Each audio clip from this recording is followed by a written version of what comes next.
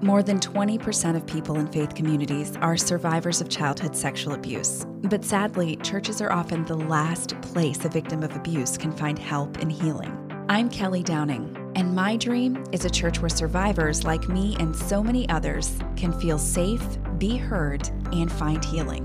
Until that happens, this is Survivor Sanctuary, a podcast for survivors of sexual abuse who are navigating the road to healing, and for anyone who wants to be a part of the major heart renovation the church needs so that our faith communities can truly become sanctuaries for survivors. Welcome to another episode of Survivor Sanctuary. I am Kelly, your host, and I'm so thankful that you've taken the time to join me for this episode of Survivor Sanctuary, episode 32 to be exact. And, I hope that in addition to listening to this podcast, you're also joining us on the Survivor Sanctuary Facebook group. And there's always a link in the show notes to the podcast. You can just follow that link, request to join Survivor Sanctuary. And if you are a survivor of sexual abuse or love someone who is, or you're a sexual abuse advocate, you are welcome to join the Survivor Sanctuary Facebook group. I did want to make sure that advocates know, in case you're on the fence about whether or not you should join Survivor Sanctuary, it is definitely a place for survivors to get together. But if you spend your time advocating for the abused, we would love to have you there as well. And one of the reasons is because it is such an encouragement to the heart of a sexual abuse survivor when someone is advocating on behalf of the abused, especially when it's someone who has never experienced sexual abuse themselves. So a lot of people are affected by sexual abuse because everybody knows somebody who's been abused. So saying that someone is not affected by abuse at all would be definitely not true. However, it's different if you've never experienced sexual abuse. And so when people are advocating and they don't have that personal experience with it, it's such an encouragement to survivors that there are people who are advocating and caring for the abused. And I would love to have people like that in the Survivor Sanctuary Facebook group. And actually, we already do have some really great advocates in there. And I've had some people reach out to me and say, hey, is it okay if I join? I'm not a survivor, but I am an advocate and I care a lot about the abused. And to those people, I say a hearty yes, please join our group.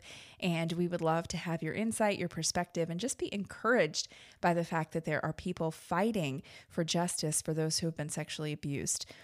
So last week on the podcast, I said that I didn't want to make the entire episode about coronavirus because I know this is a tough time. Everybody is being inundated from all sides, hearing about the virus, thinking about the virus, preparing for the virus, everything. Like it just seems like we're all kind of overwhelmed with information right now. But there is something that has really been on my mind, on my heart, and that frankly has just kind of been irritating me a little bit. And I couldn't not talk about it today. So I promise I'm not going to be giving out a bunch of stats on coronavirus. I'm going to try to stay away from, the actual spread and specific news about what the virus is doing right now. But there is something that has captured my attention over the last several weeks. And even though coronavirus might not seem like it has much to do with sexual abuse in the church, I am starting to see some really, really stark similarities between the way that some churches are responding to coronavirus and the way some churches respond to childhood sexual abuse within their congregations. So at first, there were just a few stories sprinkled around the world of churches that had made the decision to get together and have services regardless of the social distancing recommendations from the government. Churches who, like the Mount Vernon, Washington church, where 45 members became ill, 28 of those tested positive for coronavirus. 17 didn't get tested, but they had the same symptoms as everyone else, so it's safe to say 45 of them had coronavirus, and 2 people from that choir actually passed away from coronavirus because they were in their 80s and, of course, in a very vulnerable place physically and much more susceptible to succumbing to the virus. So this church decided to have their choir practice on March the 10th. And at that point, I'm just going to go out on a limb and say I might have gotten together with somebody on March 10th. I don't think that at that point, weeks ago, I really understood how serious this was. And so this church actually took precautions. They sat feet apart so that they weren't touching each other. There was no hugging. There was no handshaking. There was sanitizer everywhere. And they actually were really trying to maintain their distance. Unfortunately, that many people in an enclosed space together singing, which releases, everything out of your mouth pretty forcefully into the air, it was a bad idea. It unfortunately ended tragically. So that was one of the first stories in the news. And again, March 10th, I don't think that people were thinking, let's just throw caution to the wind and ignore all of the orders around us and let's just be reckless. I think at that point, the church probably thought that it was safe to go ahead and have this choir practice. I just want to say that because I feel like sometimes when I speak out against things that the church does wrong, people tend to think it's just an all-out attack on the church. Like, you just don't like the church, and that's why you want to say all these negative things. And so I want to be real here and say that I might have attended that choir practice on March the 10th. It might have been stupid, but I might have naively thought that it would be fine as long as everybody was careful. But we're starting to see how people are not fine, even when they're being careful, taking these precautions to social distance. So when I say that I'm finding similarities between how the church handles coronavirus and how the church handles sexual abuse, I'm not referring to the fact that early on in the epidemic, some people mistakenly believed that they were safe. I mean, you can draw comparisons there, I will say. This person, they have a past and they have repented and we never let them be alone with kids and we're taking every precaution. So it's okay if they come into this service. What could happen? We're keeping an eye on them. We're social distancing. We're staying 6 feet apart. You can draw some comparisons there, but I think that it's more about being naive and not so much about just being completely reckless in some cases.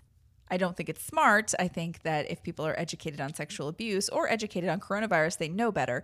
But I'm making a little bit of a concession for some churches who may not have realized the magnitude. If you're far away from where the effects of coronavirus are showing themselves, like if you're not in the epicenter and you haven't had to witness firsthand what's going on, we're getting mixed messages from a lot of places. We definitely were weeks ago and months ago. So I think some concessions can be made there to say that, okay, this church wasn't just like, we're sticking our nose to the government and we're going to do whatever we want and have this choir practice. I don't think that that was the case. It still ended tragically, but I don't think that it was because the church had an attitude of, we'll show them and we'll meet for our choir practice anyway. But then we started to get into some news stories where it definitely was kind of a rebellion against what the government was saying about what people should do and not do while we're dealing with the coronavirus pandemic. There was another story recently in the news about 36 people who attended an Arkansas church event that ended up testing positive for coronavirus, including the pastor of the church and his wife, who thankfully are recovering now, but who had a little bit of a scary time. And that pastor actually made a statement on his Facebook page where he asked people to take the medical threat more seriously. He said, maybe you assumed it couldn't happen to you just like I did. Please adhere to the social instructions that you're receiving locally and nationally. And then we have some super reckless churches who are just saying, in the face of this pandemic, we are going to go ahead and meet anyway. In fact, a Louisiana pastor was charged with a misdemeanor for holding services despite coronavirus. There was an executive order in the state banning gatherings of 50 or more people, but Pastor Tony Spell of Life Tabernacle Church in central Louisiana thought that he should go ahead and have church services anyway. And then we have the pastor of the megachurch in Tampa, Rodney Howard Brown of the River, who was actually arrested and booked into local jail this week on charges of unlawful assembly and violating Hillsborough County's stay-at-home order.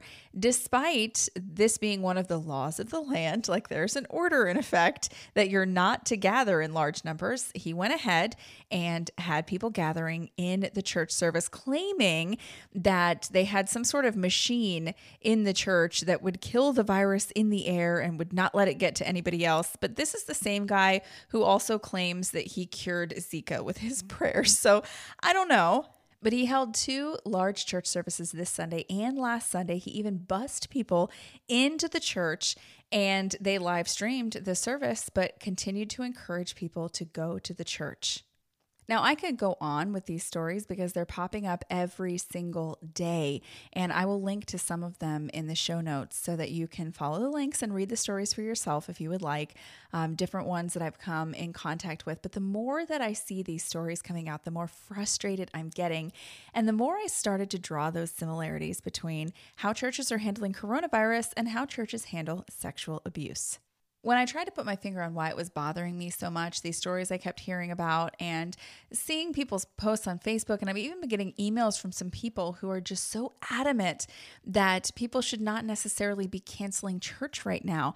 I was trying to figure out why it was bothering me so much, and that's when I started to realize this is the same irritation that I get when I hear about how churches handle allegations of sexual abuse that result in more people being abused.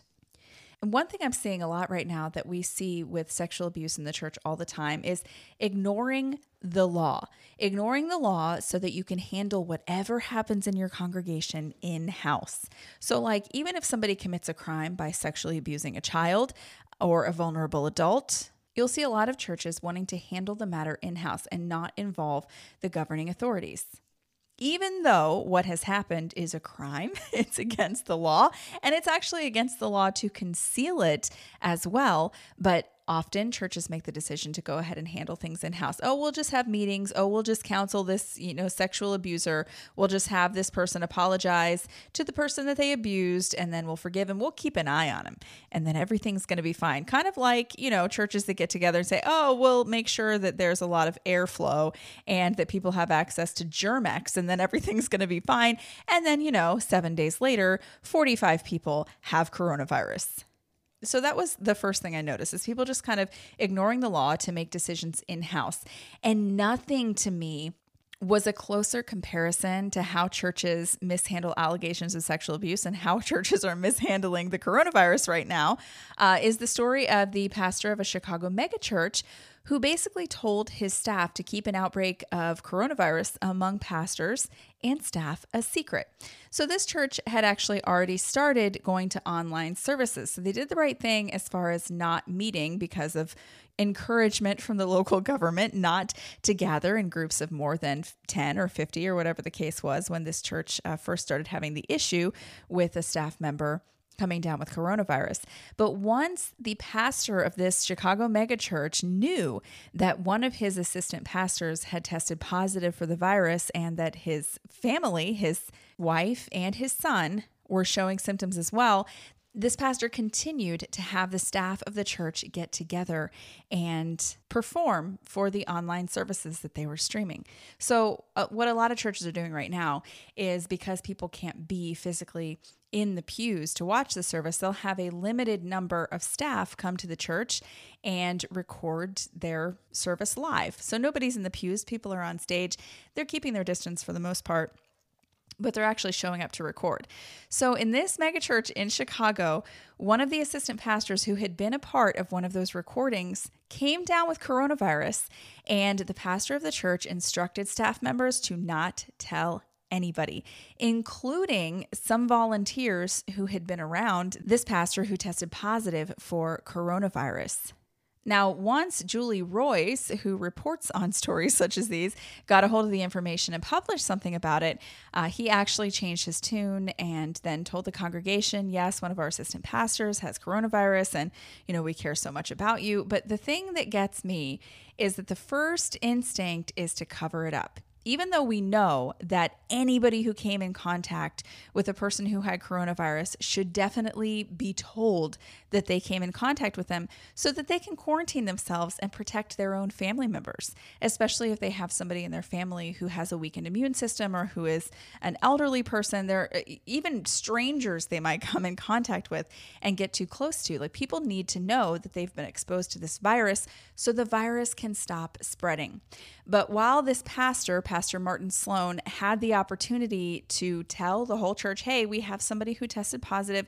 He attended services on this date when he might have been contagious, and he's been around people since then. We need all of you to quarantine yourselves. Instead, this pastor decided, no, we're not going to tell anybody. We're not going to report it to the health department, which you're supposed to do, and we're not going to report it to the members of our congregation, even though many of them came in contact with this man while he was contagious. Now, unfortunately, this assistant pastor who tested positive for the virus ended up passing away this week which we found out after the story was published, because once the media got a hold of this story, the church was singing a different tune. Oh, okay, we need to tell everybody about the coronavirus now.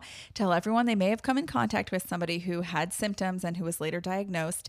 And since then, another person who was a videographer for these live services that were being streamed came down with coronavirus as well. But here's the really sad thing. There was a staff member that objected to meeting together to continue to record these live service streams because so many people had been exposed to coronavirus. And when this staff member objected, or several staff members objected, the pastor asked if they wanted to remain essential, because if not, that could change. So he essentially threatened their jobs, like, hey, do you want to keep being essential, or do you not want to have a job anymore? Like, that's what's going to happen if you continue to complain about this coronavirus. And the first thing that just crossed my mind when I heard these threats is the exact same thing that institutions do all the time by sweeping the truth under the rug and trying to hide it, trying to contain the spread of information, because that spread of information might harm the institution. So that's a huge comparison to the way churches are handling coronavirus and the way they handle sexual abuse, is putting the institution over the safety of people and hiding information that could be damaging to the institution. He didn't want it to get out because he didn't want people to stop coming to these recordings for their live stream, because he didn't want to have to stop live streaming, because what would happen if not only they can't meet, but they can't be online anymore either. So we have ignoring the law to handle it in-house, and we have putting the institution over the safety of people. We have sweeping it under the rug because we don't want information to get out. And transparency is basically the enemy to any church who is mishandling sexual abuse, and apparently to any church who is mishandling how to deal with coronavirus. In the advocacy community and the survivor community, we get frustrated over and over and over again that churches choose to expose people to abusers rather than be transparent and risk the institution losing money or reputation or fill in the blank. That is a big frustration. And it seems to be happening now in a lot of churches where people are being exposed to a virus that could very well kill them because churches want to be able to keep meeting, or they want to be able to keep live streaming, or they want the institution to survive the crisis that we're in right now. And so they put the institution above the people who are in that institution and the people themselves who are in that institution. And we are the church. It's not a church building. If you're a believer in Christ, you are a member of the body of Christ, and you don't need to be in a building on a Sunday morning or a Sunday night or a Wednesday night to prove that you are a believer. It's great. Like, listen, I'm not advocating like skipping church or staying away from church or saying we don't ever need to get together. I think it's great that people get together as a church and they can fellowship and they can worship together. I think it's awesome. Like, it is very good for the spiritual well-being of a lot of people if they're able to do it. But being able to gather inside a building and take up an offering inside a building should never be more important than the safety of the people that you're asking to come into the building. And I think that that's what's happening in a lot of places right now. We have people that are definitely putting the institution over the protection of the people in their care. And here's the thing that kills me. We have the government starting to crack down. And I think it's sad because it should not be the government protecting your congregation, right? If you're a pastor, if you're a church leader, it should not be the police or the mayor or the governor or a senator. It should not be anyone in governing authority worrying about your congregants more than you are. And we're seeing that right now. We're seeing churches recklessly getting together, holding services, and then doubling down on the reasons why they're doing it. And so many churches are saying that they're doing it because, oh, you can't take our religious freedom away, and so we're being attacked because of our beliefs. And it's ridiculous, because no, you're not being attacked because of your beliefs. Nobody has said that you can't have a church, or you can't believe in Jesus, or you can't be a Christian. No one has said that you can't have online services and that people can't give to your institution. They're just saying, hey, we're in the middle of a global pandemic, and it's really dangerous for you to be getting together in church services. And I have been getting emails and seeing Facebook posts from a person who I know in a professional sense, we'll just put it that way. And he is just adamant. Listen, even though the government's saying that, 10 or fewer, like it's not a law, so we can still get together. We'll just stay 6 feet apart, and churches should not be shutting down right now. We need each other more than ever. And it's like, he's just advocating incessantly for people to be able to meet together, because in his mind, not being able to get together in a brick and mortar building on a Sunday is what's holding the church together. And it's not what's holding the church together. If you stop being a Christian because you have to go to church online, you were probably not a Christian in the first place. If you stop caring about your brothers and sisters in the Lord because you have missed a couple of services because there's a pandemic happening, then maybe your heart wasn't in it in the first place. And I'm not here to say that this is easy on churches. I know that there are some churches who are experiencing their giving being way, way down because some people just don't give online. And so when they don't have people in church thinking about it, they're not getting those offerings. So hear me when I say I completely get that it stinks right now, but it doesn't just stink for churches. There are so many businesses and organizations that are suffering right now because what we're going through is unprecedented. What we're going through really, really sucks. And so nobody's denying that. It is not fun, but every time I get an email explaining why people should still be getting together because you can make it safe if you stay far enough apart, it makes me crazy, because we're finding out every single day how powerful this virus is and how it's airborne, and we don't even know exactly how it spreads, but they're starting to get cases where people have had no known contact with other people. They're finding that the virus can stay live on surfaces for much longer than they thought it could. And that's not to try and scare people or make it all like, oh, the end of the world is coming. But honestly, the safety of human beings should be the number one priority. And I believe 1,000%, like with all of my heart, that the Jesus that we're claiming to serve cares much more about the human beings that we're putting in danger than he does about whether or not we can get together on a Sunday morning and worship in the same building together. Jesus does not need our church services. Like, he doesn't. They're great. Again, I'm not saying that I'm advocating for, church being canceled forever. That's not what I'm saying at all. I understand the benefits, and I'm a person who grew up in church. I know that fellowshipping with your fellow Christians is a really great thing, and it is good for some people. But I just think it's ludicrous to think that because there may be a month or two where we're not able to do that, it is some sort of threat to our Christianity or threat to churches in general.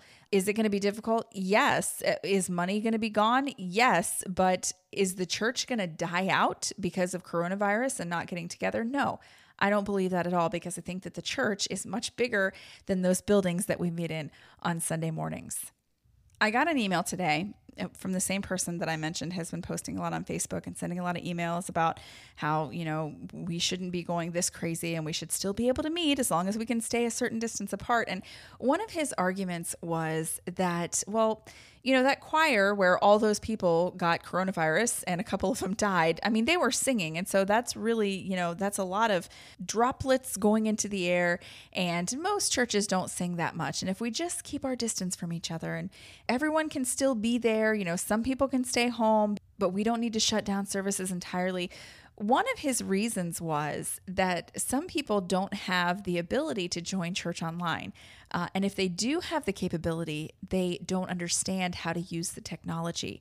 And I'm just thinking, okay, there are so many holes in this argument. And one of them is, if a person doesn't know how to use the technology to watch church online, 9 times out of 10, that person is elderly. So if you are encouraging elderly people to come to a gathering of people from all over your city to come together in a building during the pandemic, when they are the people who are the most susceptible to dying from this disease, that is completely reckless. A better thing to do would be to say, hey, we know that some people are having a little bit of trouble being able to access these services online. Maybe you don't know anything about an online stream. Here's what we're going to do. Maybe you can join the service via a phone call, or maybe we can call you and walk you through the process of watching the service online, or maybe we can send you a link to a video that you can just click on and see the service later when it's not live anymore. Like, there are so many ways that you could still help people who don't have the technology to join you online, that don't involve inviting them to a church service where they could potentially contract a deadly virus and die painfully and alone. It's just ridiculous to me.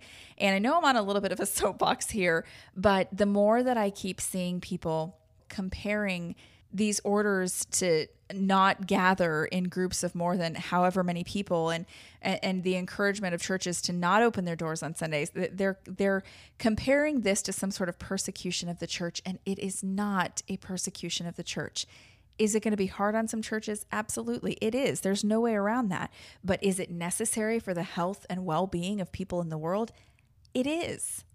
And it makes me really sad to see the way some churches, and I want to be clear that I'm saying some churches, there are a lot of churches out there who I think are doing an excellent job of handling this outbreak. They are getting creative.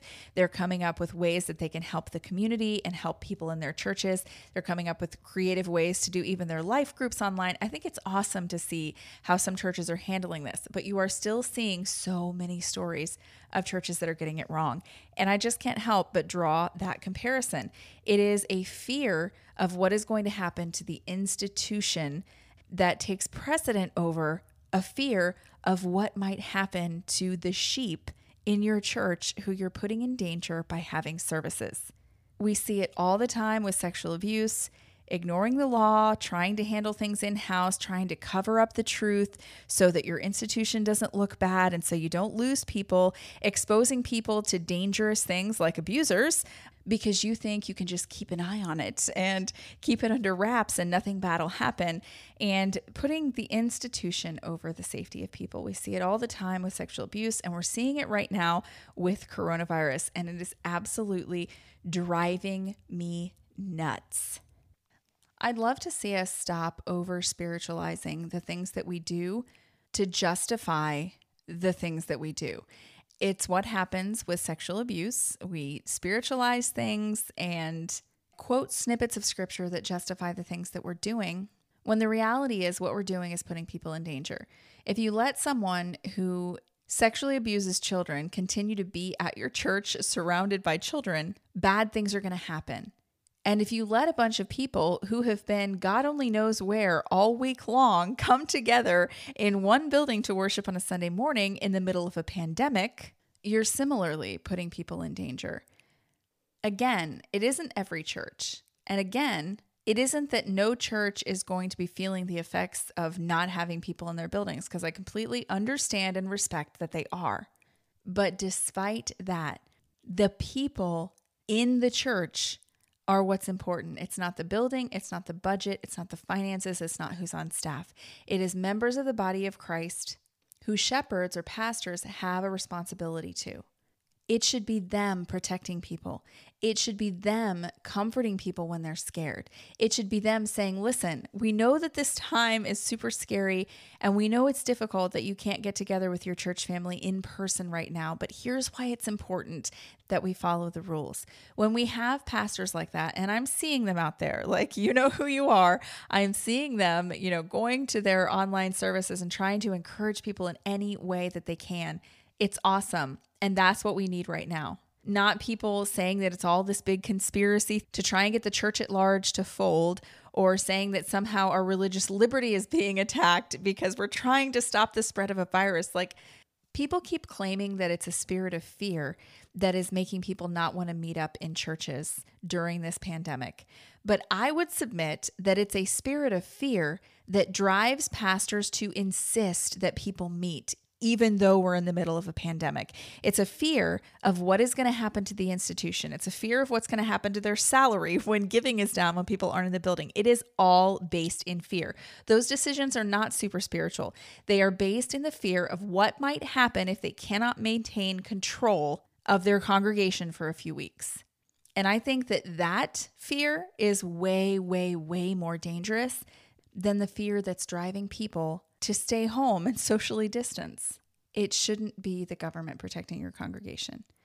And in situations of sexual abuse, it shouldn't be the police protecting your congregation. It shouldn't be detectives and lawyers. It should be the leadership of the church, putting the people first before the institution.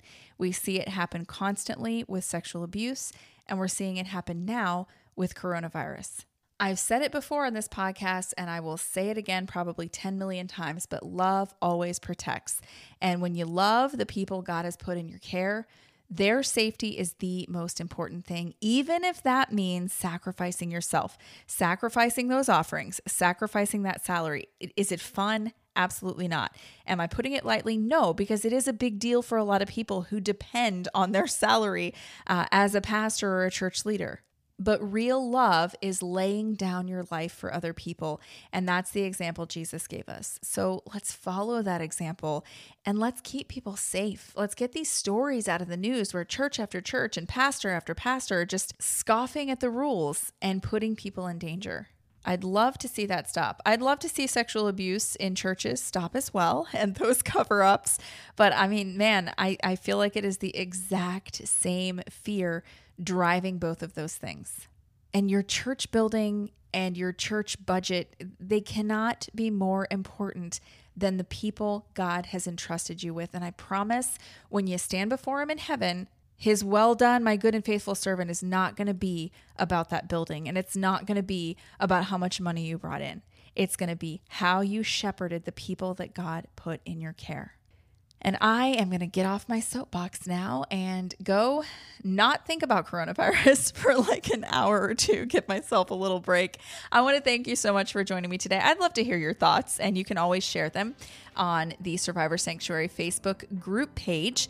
Join us there. You can find it on Facebook, and you can also follow the link in the show notes and request to join, and I will add you there. We can continue this conversation on the Survivor Sanctuary Facebook page. Well, I hope that you enjoy the rest of today, and I'll catch you back here next time for another episode of Survivor Sanctuary. See you then. Thanks for listening to Survivor Sanctuary with me, Kelly Downing. If you found value in today's podcast, please leave us a review on iTunes. Not only will it put a big smile on my face, more importantly, your reviews will help make it easier for other survivors and survivor advocates to find this podcast. Also, make sure you subscribe to Survivor Sanctuary wherever you listen to podcasts so you never miss an episode. You can also join the conversation in our Survivor Sanctuary Facebook group. And for exclusive content, be sure to visit survivorsanctuary.com. Join me next time for another episode of Survivor Sanctuary. See you then.